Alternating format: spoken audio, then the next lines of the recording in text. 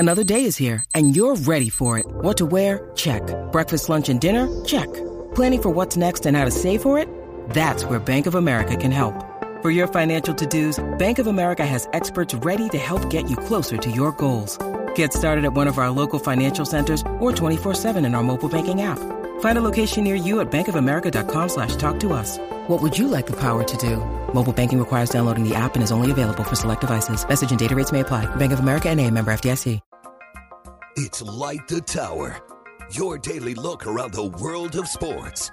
With Hall of Fame broadcaster and voice of the Texas Longhorns, Craig Way. Say goodnight to this one. And Horns 24/7 insider, Jeff Howe. On your live, local, and independent home for sports talk in Austin, The Horn.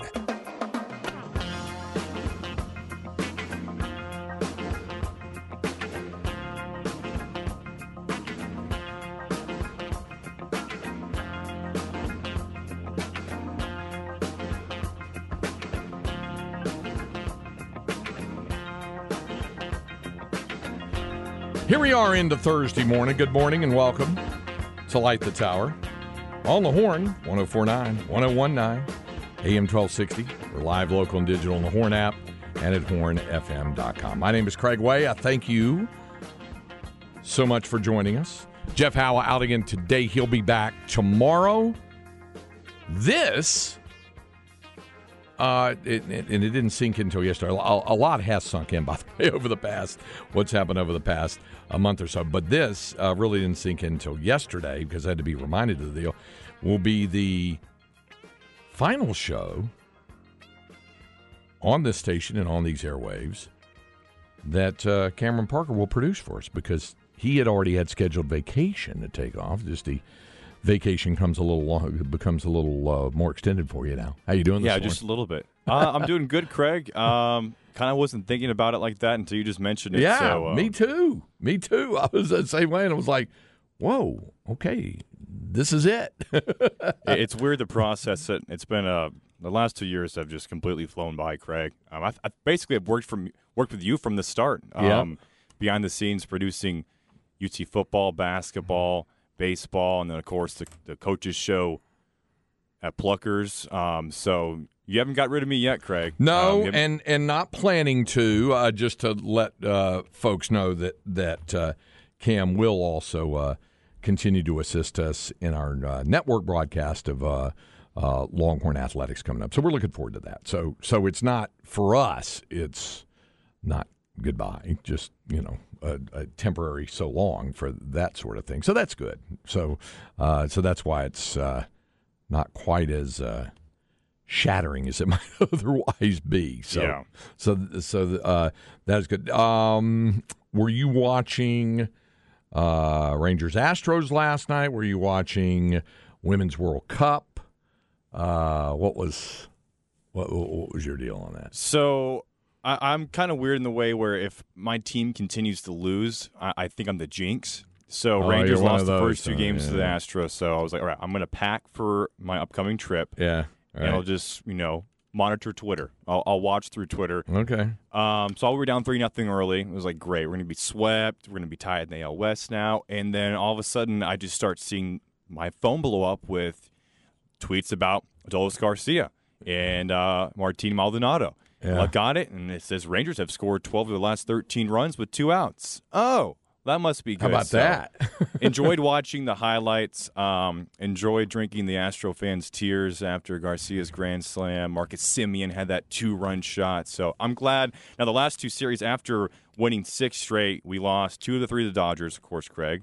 And we lost 2 of the 3 to the Astros. So after a great start, kind of coming back down to earth, but a really tough opening slate to start the second half of the season. Okay. All right. Spoke like a true Rangers fan, and things have gotten a little bit salty and did last night. That's good. Yeah. That's good. The Rangers have been so bad the last 7 years, nothing to get salty about. You can't get mad when you lose by the Astros. It was like, yeah, well. It's competitive. It's definitely competitive. No doubt about that. So you didn't catch any of the World Cup?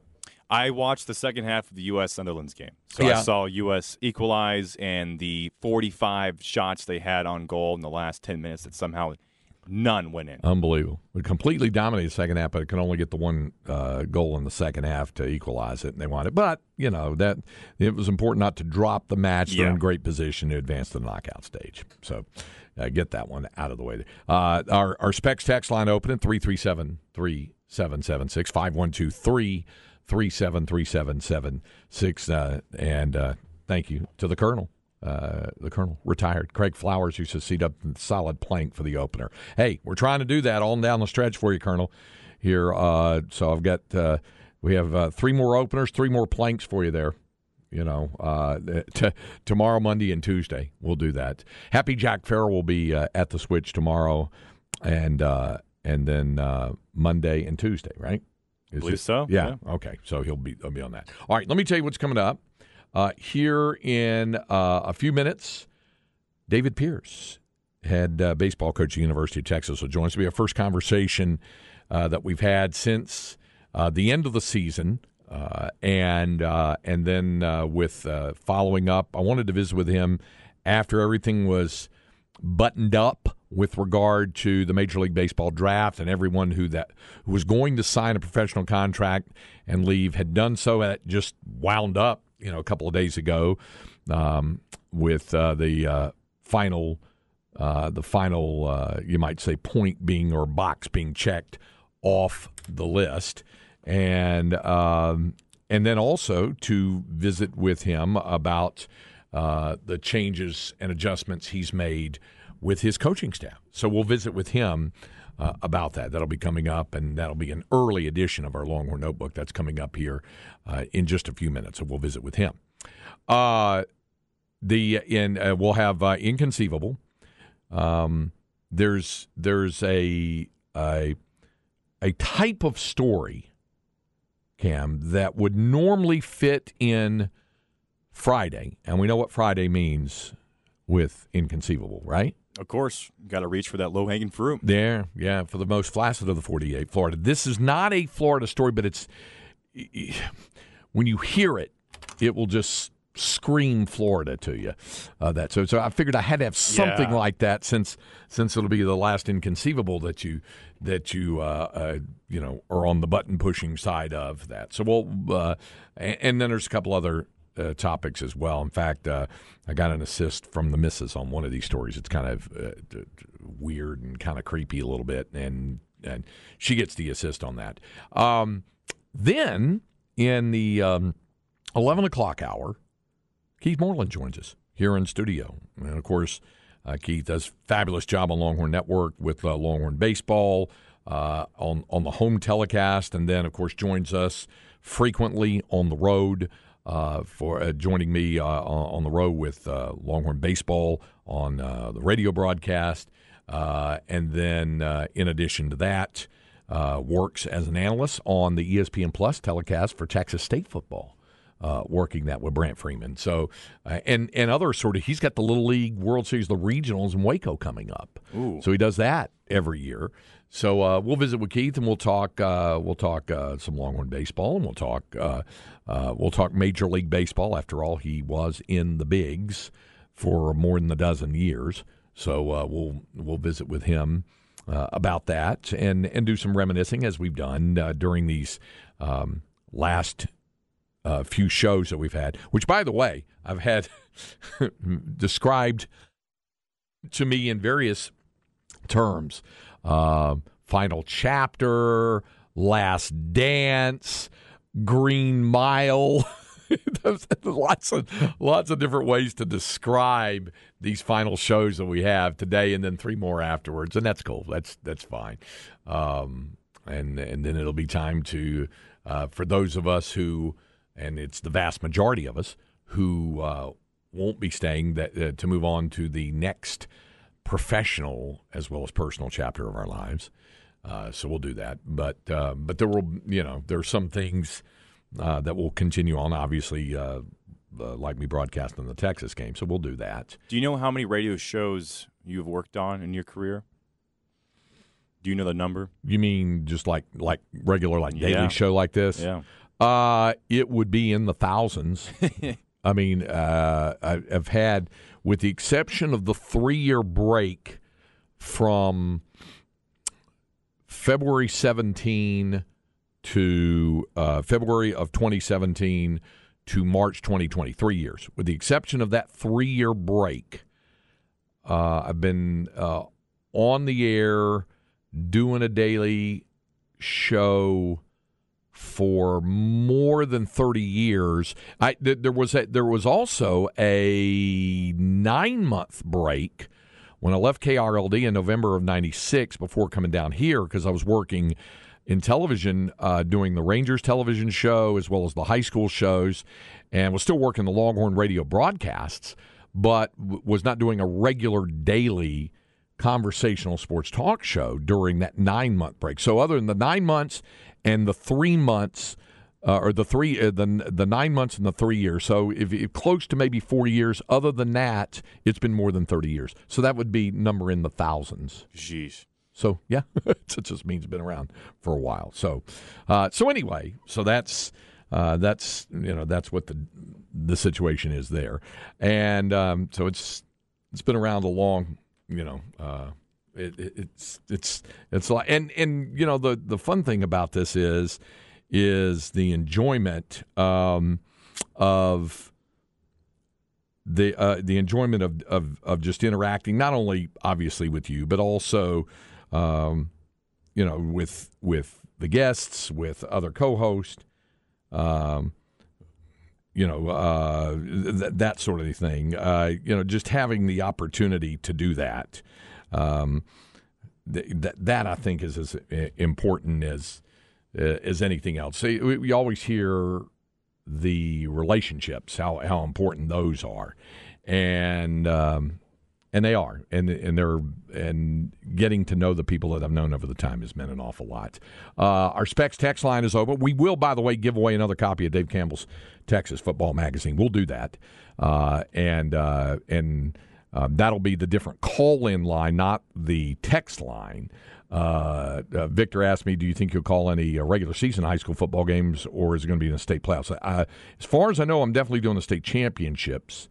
So, I had one conversation when I was down at coaching school, so I know I'm doing those again. We'll see about the other things. And we'll get to more of your text in a moment. But right now, it's time for an early edition, you might say, early in the first hour edition of The Notebook. So we move forward with that. Longhorn Notebook. And joining us on the Vaqueros Cafe and Cantina Hotline, the head coach of Texas Longhorn Baseball, David Pierce, joins us now. I appreciate the time, and people were asking me about breaks and vacation. I know you've had precious little opportunity even to catch your breath, but how are you doing here? Come on the tail end of July. Yeah, we're doing well.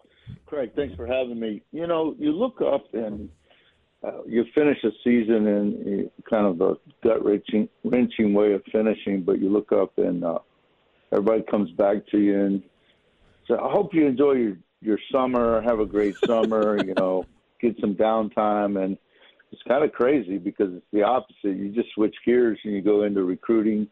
Recruiting now is preserving the guys that you've already committed. Also, this thing called the transfer portal now is pretty busy.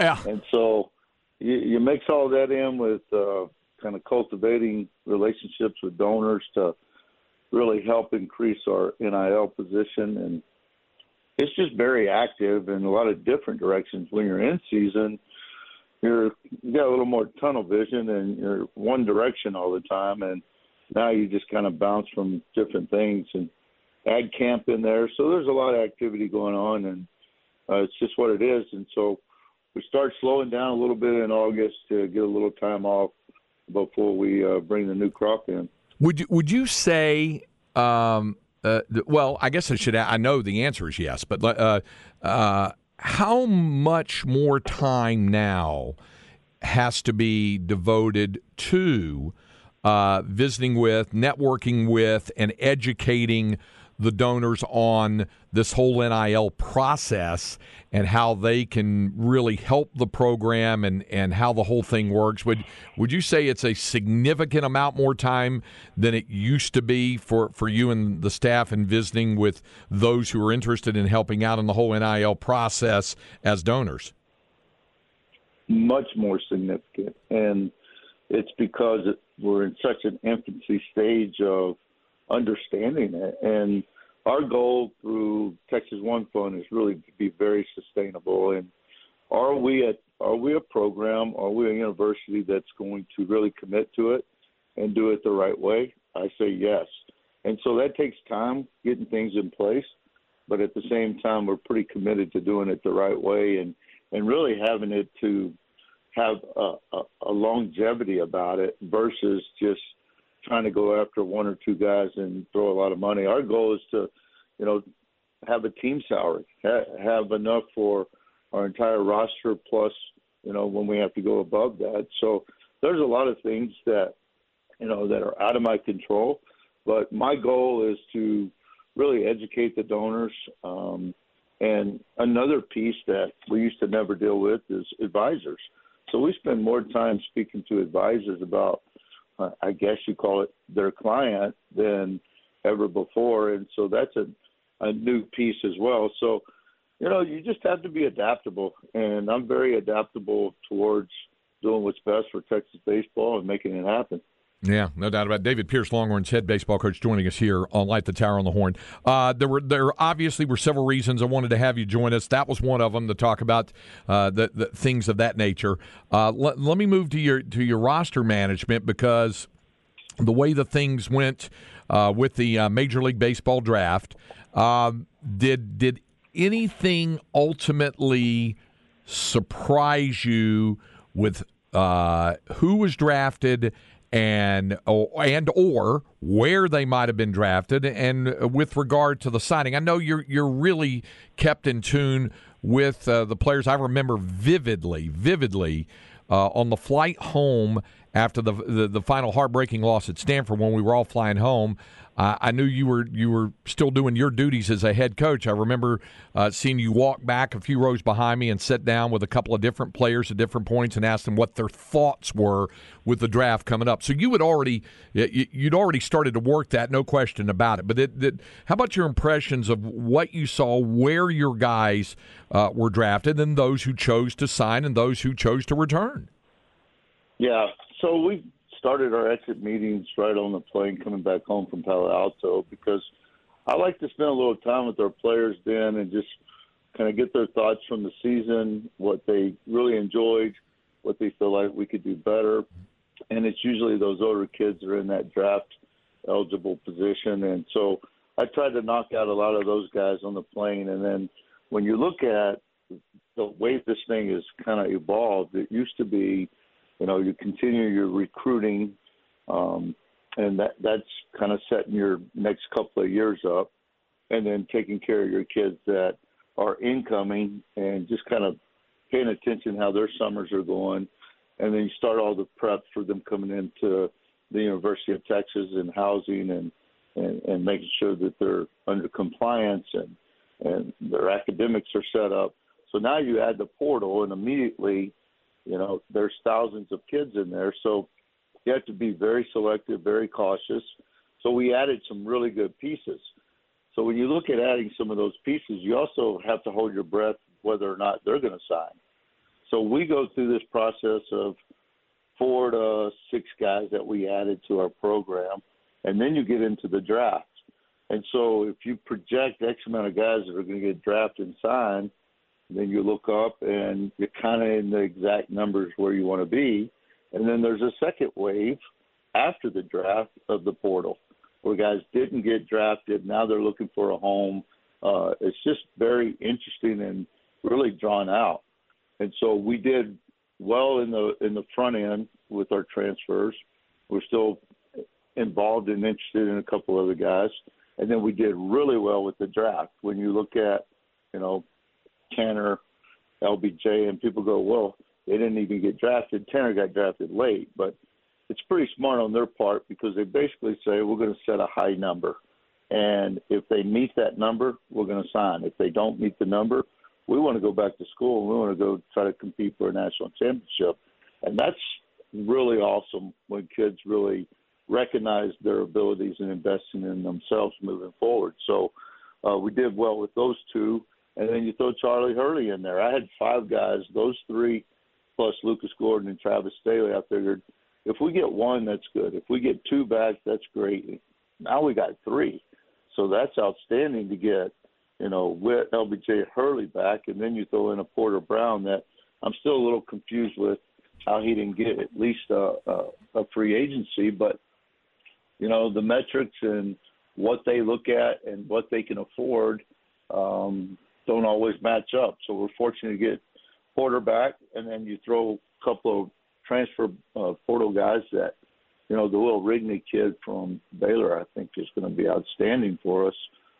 And then you look at, a couple other kids. So, and a couple of freshmen. We ended up keeping Will Gasparino and Hayden Morse. And the only one we really lost was Travis Sikora, but they met his number, and he had a very high number. So it's just very intriguing, but it's kind of like dealing with the stock market. It changes every day, and it can change within hours. And it's almost like watching a ticker board, and every day you get 5 new names. And so you research and go, all right, does that kid fit in? Do we have room for that? Is that a need?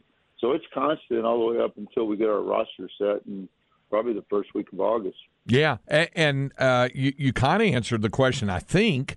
I was about to ask you, is there one guy who is coming back who might have surprised you the most with where or not being drafted at all? And it sounds like you were talking about with Porter Brown that would be the case, or at least having an opportunity, although it's been great seeing all the social media posts from Porter about how he's excited about running it back one more time with the folks that occupy left field and being out there, and to have him as a stabilizing force in the outfield, I know has to make you happy. No doubt. And I tell you, it's really gratifying to know that you have older players that have an option to potentially go professional baseball, but are excited knowing that they have two options, and the other being able to come back, finish their education, and play another year at Texas. And to me, that just states great. The culture in our clubhouse is so good that, the kids are like, that's fine. I didn't get my number, so I can't wait to get back to school. And so that's something you thrive for as a coach to, have those options. And, we dealt with it with Eric Kennedy last year. And, I think more than anything, he was a little frustrated with how his season ended. But, he had a hamstring injury that cost him 8 weeks and just really never got back in the groove. And if you ask him today, do you regret coming back last year, he would say it was absolutely the best thing that could happen to him. So you just never know. You just don't want to force the draft because you get told of age and leverage and things that the professional side do make a point to the drafted players. And so I just think our kids are doing a good job of doing their homework.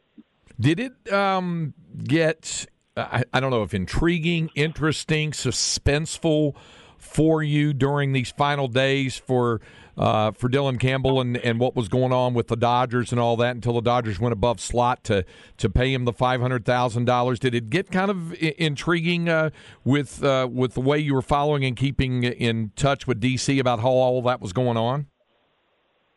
I talked to DC probably definitely more than any other player. I remember the first conversation I had with him right when we got back, probably a week into the summer, and I said, all right, DC, what's it going to take to get you back? He goes, Coach, I need a new set of golf clubs. I'm like, okay, I can buy those personally. But no, it's very intriguing because, I think DC is a great player and is close to a 5-tool player that I've had. But when you look at his history, he came on late in 22. He started slow. So if you look at what happened at Globe Life early first weekend, that's when you have a lot of brass, a lot of scouting directors, a lot of people making decisions in the building. And he didn't have a very good weekend. And so at times that first impression is what people stick in their head. And he just continued to get better and better and better and finish strong. So I think if you compare him to like a Dylan Cruz or Langford from Florida, they're exceptional players. but I don't think he's far behind either one of them. And I say that honestly because those guys have been superstars since high school. And Dylan was playing football and toting the football around in the greater Houston area and then playing baseball. And so his maturation as a baseball player has taken a little longer, but now I think he's an exceptional gift for the Dodgers, and I would have loved to have him back, but I'm proud of him and happy for him. Let me get your thoughts. Obviously, we're visiting with Longhorns head coach David Pierce, talking about his ball club. Here we are on July 27th, so it's not exactly an equitable question, but in your mind, or at least off the top of your head, take me through what you see right now before you even get into fall ball and everybody that's on board with your team. As you look at it position by position, what you think you have right now and the competition at certain positions and certain guys at certain things. What rolls through your mind when you look at your defensive alignment around the field? Much more experience than last year, a little bit more set in roles. You look at Rylan Galdan, who played a very significant role behind Garrett last year, but gained a lot of experience. But then we also had a kid that was injured in Kimball Schuessler that is taking huge strides in his rehab and in his work and his commitment to the team. And you look at Jared Thomas at first base, he may end up in the outfield because we have some pretty good options there. Jack looks to be ready to have a great season, but he's going to get pushed by some really good younger players and guys that are, I think, potential to be really good. But Jack has just worked his tail off, and he's one of those guys that you look up and go, he just keeps getting better. He's a sponge, and he has no fear of making adjustments and tinkering a little bit to just try to get better. And I think Jalen Flores got a chance to step in at shortstop and be great. And getting Peyton Powell back is just a big get for us as well. Then you add Porter in the outfield, and the kid Gasparino, and then you throw in Thomas, and then we've got some other kids that are going to just push them. We've picked up a JC kid out of California and another kid from Penn that's a local Austinite. And so it's just a lot of intriguing pieces, in my opinion, with a little extra experience in those positions. And the first thing that sticks out in my head, though, is starting pitching. And you can come back knowing that potentially 3 weekend starters before you do anything with LBJ and Hurley. That's pretty encouraging. No doubt. Here, a question for you that somebody came in. I know you really appreciate the well thought out, cerebral, analytical kind of question. And here's somebody that said, with the addition of the portal, have you had to adjust your day-to-day planning and time management to ensure that you can be more efficient every day? How's that for a question?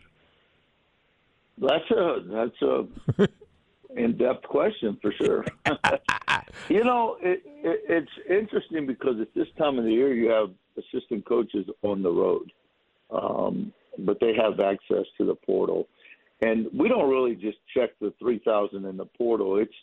It's 5 names a day that somebody's telling us about a player, and that's from the history of our networking of just having people across the country that kind of knows what I'm about and type of player that I want. And then we have a little bit more narrow gap of how we start approaching that. And we hit our networks more than anything before we start offering. And we have film. I mean, there's film on every kid. And so that's kind of the first thing. We grab some names, and then we just jump into True Media or Synergy and start looking at those guys, and then start using our networks and our references, and kind of narrowing it down. Does that player fit into us, and can we afford him, and do we have room for him? And that's the key, is just we got some really older kids that have not performed or not played as much per se as some other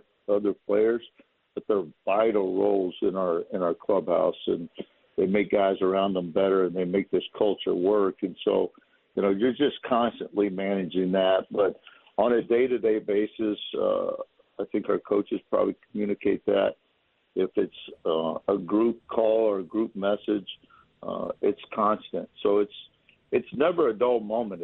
It's just constant where you're on the phone or texting just about all day.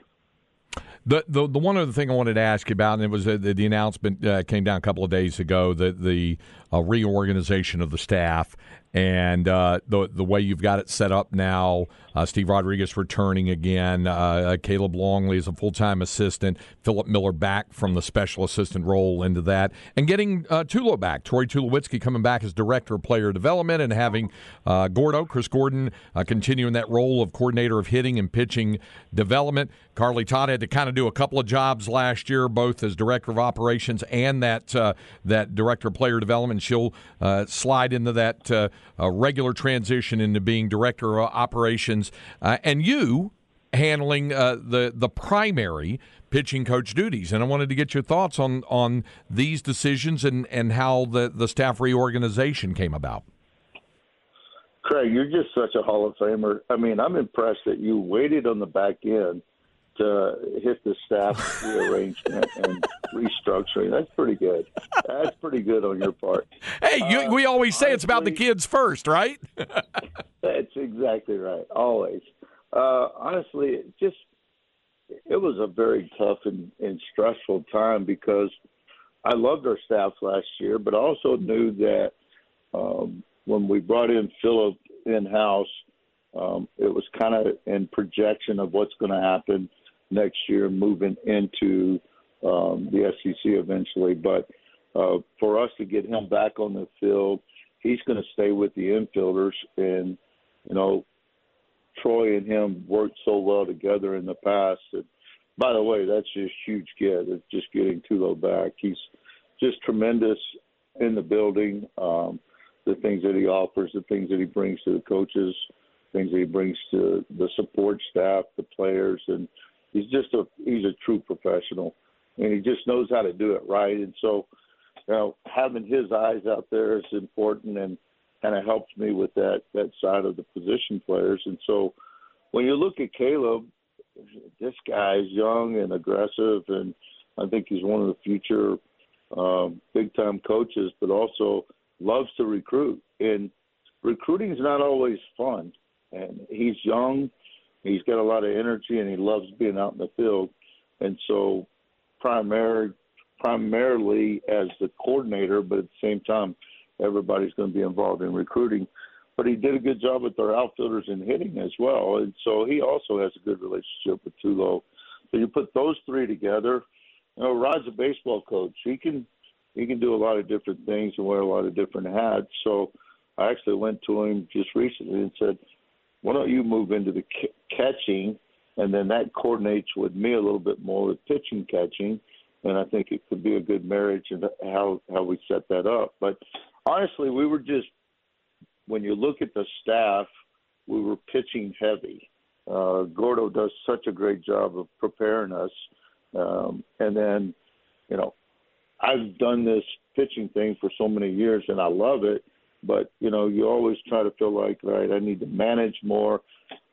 I still manage, and I'll still be involved in everything. But I just think primarily I feel real comfortable of getting back in the bullpen and working a lot more one-on-one with our pitchers.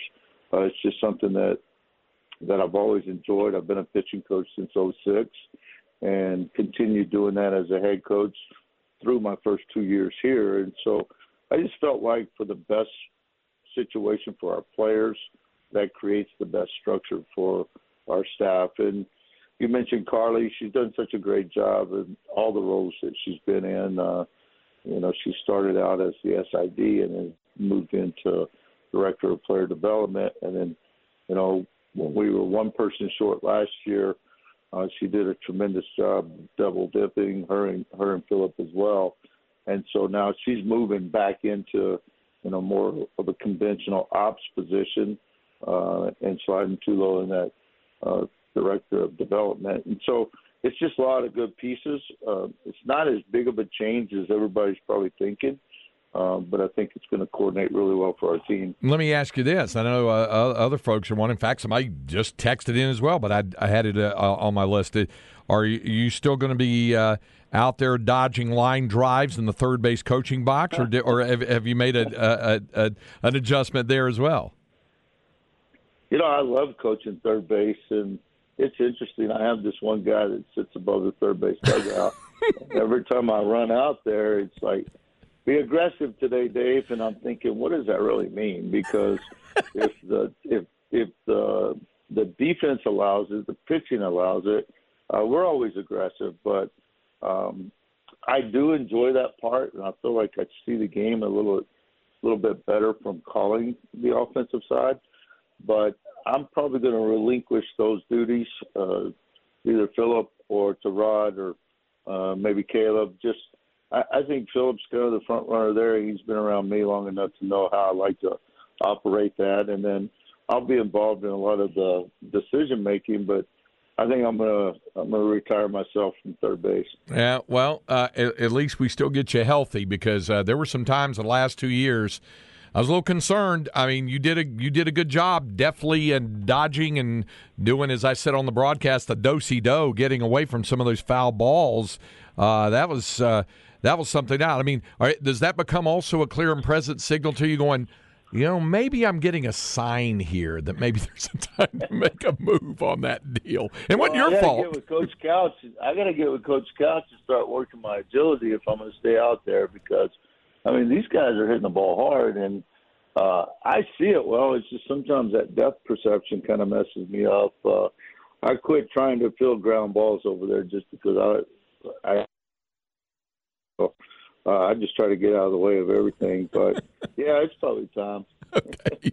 Hey, I appreciate you doing this, and I look forward to seeing you around the corner, and I hope you and Susan get a little bit of time off anyway before this thing ramps up again with fall practice in the fall. But I appreciate you taking a few minutes to join me this morning. Oh, yeah, we're going to take a little time next week, see my granddaughters, and just enjoy a week with them. But all's good. We appreciate you guys, and looking forward to our fall sports and being a supporter of our other coaches, man. Our coaches do such a great job, and, I think we do a great job of supporting each other as well. And I think that also helps the department and players supporting players. So it's a good spot. Proud of everything, and so ready to move forward. Hey, I got to ask you one more thing. And you were down, and you and I didn't get a chance to see one another at coaching school, but there you were in Houston, and you and your brother-in-law doing a session. You and Gary Kubiak, for folks who didn't know, is Coach Pierce's brother-in-law, and you were doing a session, and I was at the time doing a panel discussion thing with Mac Brown, and I didn't get a chance to be there for the thing. But of course, here's the things I heard. One, I heard that Jeff Howe told me he ruined the whole thing by asking you a nuts and bolts staff question and roster question. Yeah, immediately. He didn't waste any time on that, and he readily admits that. But I also heard it was a real entertaining and engaging type of thing. So, how did that all come about? Other than obviously the Coaches Association being in touch with you guys about you and your brother-in-law doing that session.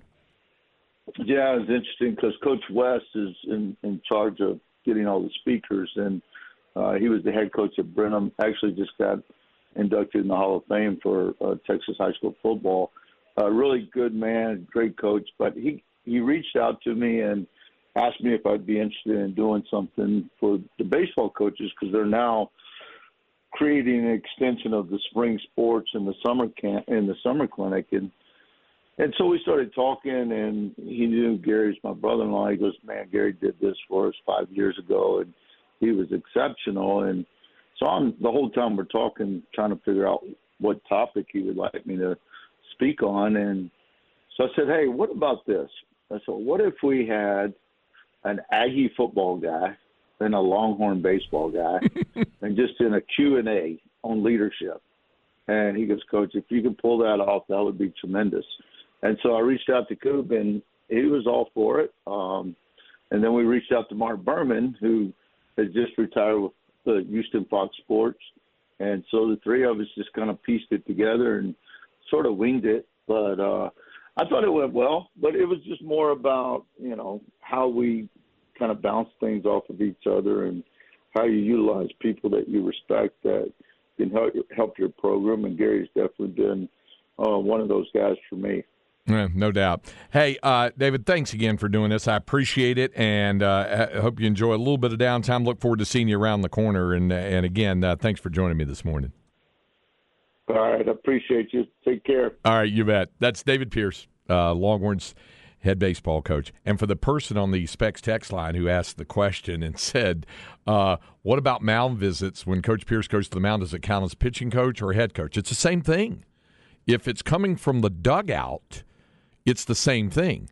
You have your official visit, and if you come out a second time in the inning, if the visit comes from the dugout, then the second visit, then the pitcher is removed.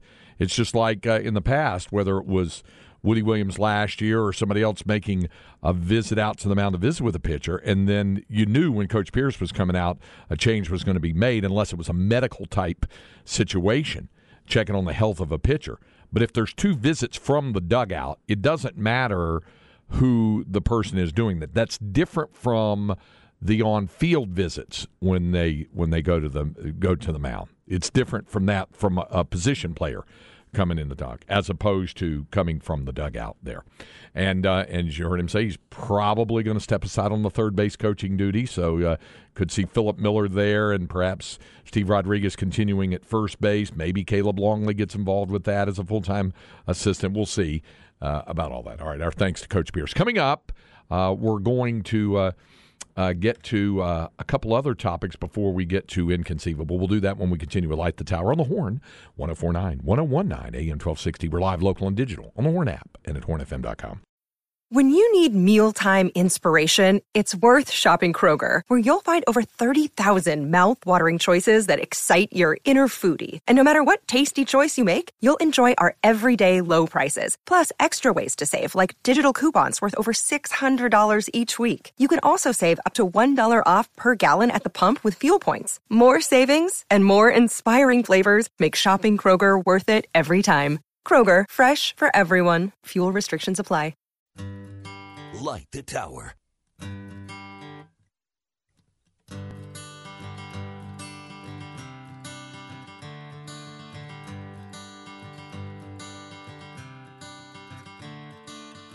Another turning point, a fork stuck in the road.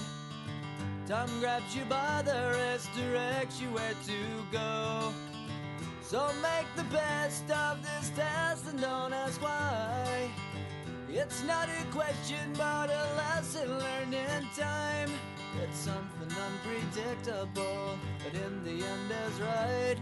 I hope you had the time of your life. This is Light the Tower on the Horn. Our thanks again to Longhorns head baseball coach David Pierce joining us here on the program as we got his thoughts on the signings and his roster makeup as well as his staff adjustments and reorganization of his coaching staff as well.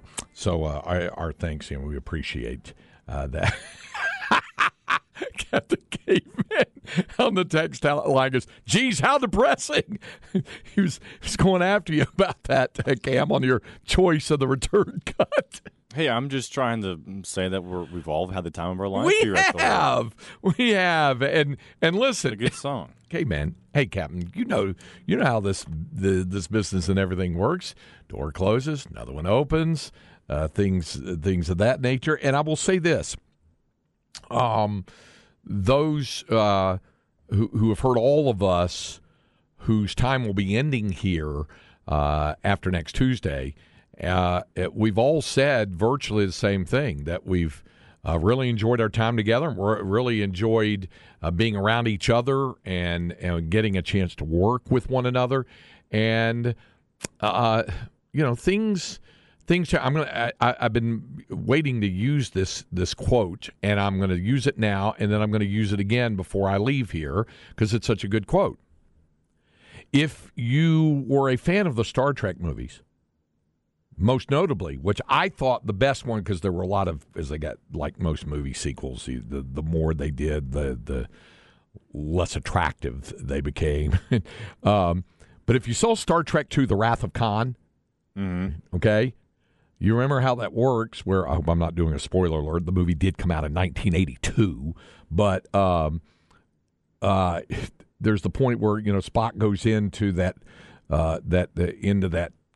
compartment, that room that's been flooded with all that radiation to get the reactor up and going so they can get into warp speed and get away from the Genesis Project explosion. So they do that, and then Kirk runs down there, and he sees that Spock is dying, and he's right there, and he looks at him right before he goes away, and other than saying, "Jim, I have always and will always be your friend." I mean, other than that, and does the live long and prosper thing, which, by the way, took me a long time to do that. You can do it. The Vulcan thing. It took me a while to be able to do that. Is there a trick to it?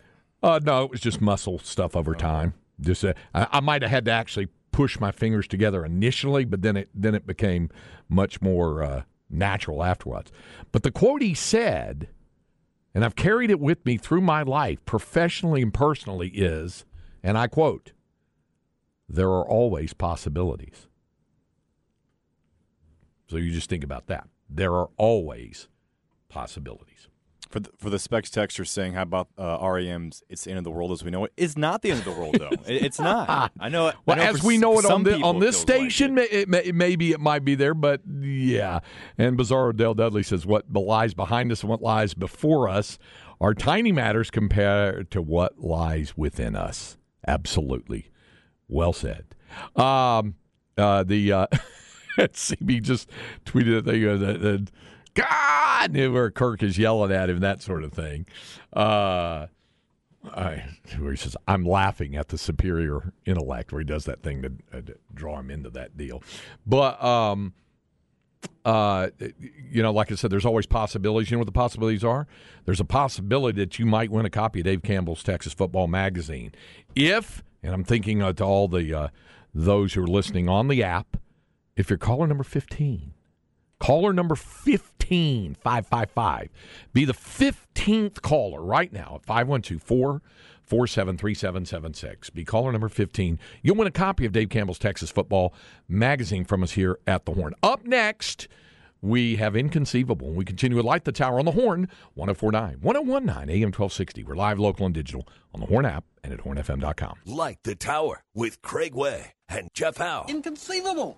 Inconceivable. Inconceivable! Inconceivable! You keep using the word. I don't think it means what you think it means. Well, first of all, out of Inconceivable, Slick texts in again, says Slick here again. I don't intend to be a nuisance. I'm really confused about how to pronounce Neto's name. I know you care about getting names right. The pronunciation guide is very different from what I hear from media. Please pronounce his name. I can listen all morning today. So I think the difference is whether you're just pronouncing the E as a long A or as an E-T. But what I heard him say was Neto. And I know on the pronunciation guide it says NATO, like the North Atlantic Treaty Organization. That's a tomato thing almost, I think. Neto, I kind of split the difference, really. It's like there's a town in Wise County out near Decatur. Now, Cameron, this town is spelled A-L-V-O-R-D. A-L-V-O-R-D. How would you pronounce that? A-L-V-O-R-D. Alfred. Right. Alvord or Alvord, yeah. Right? Old-timers in the community say pronounce like the R is an I. Alvoid. And I couldn't bring myself to go Alvoid, but I would split the difference just for the people that the longtime residents say Alvoid, like it was an A. Mm-hmm. And that's how it kind of is for me with NATO. You could say NATO or you can say Neto, or I kind of split the difference and say Neto. So that's why. I hope that helps, Slick. But that's and so Umezulu would be the other. It would be the last name on that. So hopefully that answers it for that for that situation. So it's okay. It's good to know that we've got that. See, Longhorn fan in Denton says Al Void. I'm telling you, the old timers say Al Void up there, but there's no I in that. So I would split the difference and pronounce the I like an A, Al Void. Just so that when I was doing the old high school scoreboard show on radio up there, the thing that the TV show that I do now is model, and people say, what did he say? Did he say Al Void or Al Vord? Or I never said Alvord. It would be that kind of thing. So there you go. Joe number 2 just texted in a picture of a baby with a very concerned look on his face and said, this baby's first word is going to be inconceivable. We have that. Anyway, I hope that helps. We'll see if that indeed helps out. Okay. Got a couple of things to get to. First of all, there is a man in Washington, D.C., or in the Georgetown area there, who is selling a wall, an actual wall, and he's selling it for $50,000. He told the Washington Post he was selling it and because he'd had issues with the owner of the house to which the wall is attached. It's a brick wall, and it looks like it's about 6 or 7 feet tall, and it's kind of attached to a brick building. Well, the median sale price of homes in the neighborhood is $1.6 million. And the guy who owns the wall and the stuff that's attached to it is selling it for $50,000. The listing has that. And he goes, and the listing says, own a piece of Georgetown, not Texas, in the capital city. This wall is located at 30th and M Northwest. The opportunities are limitless. Somebody said the wall is not in great shape. It's like crumbling there. But you, too, can own a piece of a wall in the Washington, D.C. area for $50,000. Okay, there's, speaking of location, laser mapping is a big thing now. And on the Yucatan Peninsula, there is a laser mapping has identified a lost city. It was abandoned more than 1,000 years ago. So Juan Carlos Fernandez Diaz, who's an assistant professor in civil engineering at the University of Houston, spotted the city in March during an airborne archaeological survey of the area. And for the past decade, he's been one of those trailblazers in the archaeological application of LIDAR, that is airborne light detection and radar equipment that can find structures that are obscured by dense tree canopies and other vegetation, relics that in some cases reveal traces left by a lost civilization. So archaeologists subsequently surveyed this site, which they've named Okumtum, for whatever reason, for 6 weeks in May and June, found 50-foot-tall structures resembling pyramids, pottery, and engravings that they believe date back to between 600 and 900 A.D., known as the Late Classic period in the Mayan civilization. So there's that. All right, you need to know this, going from lost civilizations to perhaps unknown civilizations. An Air Force intelligence officer told the United States Congress, actually did this, in testimony to a House committee yesterday. Retired Major David Grush, as part of an investigation into reports of unidentified aerial phenomena, that the U.S. government has a long-standing program that retrieves unidentified flying objects, and said that non-human biologics have been found at crash sites where the objects were recovered. Let me repeat that. Non-human. In 2021, the Pentagon created a group to look into the phenomenon after more than 100 sightings were reported. And by the following year, the Pentagon said it had received several hundreds of new reports of unidentified aerial phenomena, UFOs, we think of them. The Pentagon has not confirmed that it has a program to retrieve these objects. But this intelligence officer who served for 14 years in the Air Force told Congress he served as a representative on 2 Pentagon task forces, and in his testimony, he told lawmakers he was informed, quote, of a multi-decade UAP, same thing as UFO, crash, retrieval, and reverse engineering program during his work. And he said, and I quote, as I've stated publicly, biologics came from some of these recoveries. And then he was asked, were they human or non-human biologics? Non-human, he said. And that was the assessment of people with direct knowledge of the program I was talking to who are currently still within the program. Stay tuned for more on that. And finally, Cam, this is just for you. It didn't happen in Florida, but it certainly could have. A woman was arrested in California on Tuesday. Serious charge here. She was standing by the side of a highway near San Francisco's Bay Bridge and started firing a gun at passersby during afternoon drive traffic, 4:40 in the afternoon. She was yelling at other drivers and shooting. Oh, I left out one part. She was completely naked. A naked woman standing by the side of the road firing her weapon. Are you sure it was in Florida? That's why I said it could have been. It could have been. Didn't mean to bury the lead there. She got out of a car while still clothed first, was yelling at other drivers. Then she got out in the car, got back past a toll plaza, then exited completely naked. She started firing a gun while pointing it at other cars. She discharged the weapon entirely, ran out of bullets. Then, after initially not dropping the firearm, even though she dropped all the rest of her clothing, she eventually surrendered, was taken into custody, and is being examined. Now, does that not sound like a Florida type of story, something we're going to Hopefully she isn't one that's going to move to Austin from California. Well, she can stay in Cali. She'll have to put some clothes on first. Bizarro Dale Dudley said, got to be Oklahoma, right? California, firing at cars, scary sight. Completely naked as she did it. So, there you go. So, all right. Keith Moreland will join us coming up next hour. We'll look forward to that. Talk a lot of different things. And we had a winner, right, on the Dave Campbell's Texas Football Magazine? We did. Congrats to Scott McDonald. Scott, caller number 15. Perseverance pays off.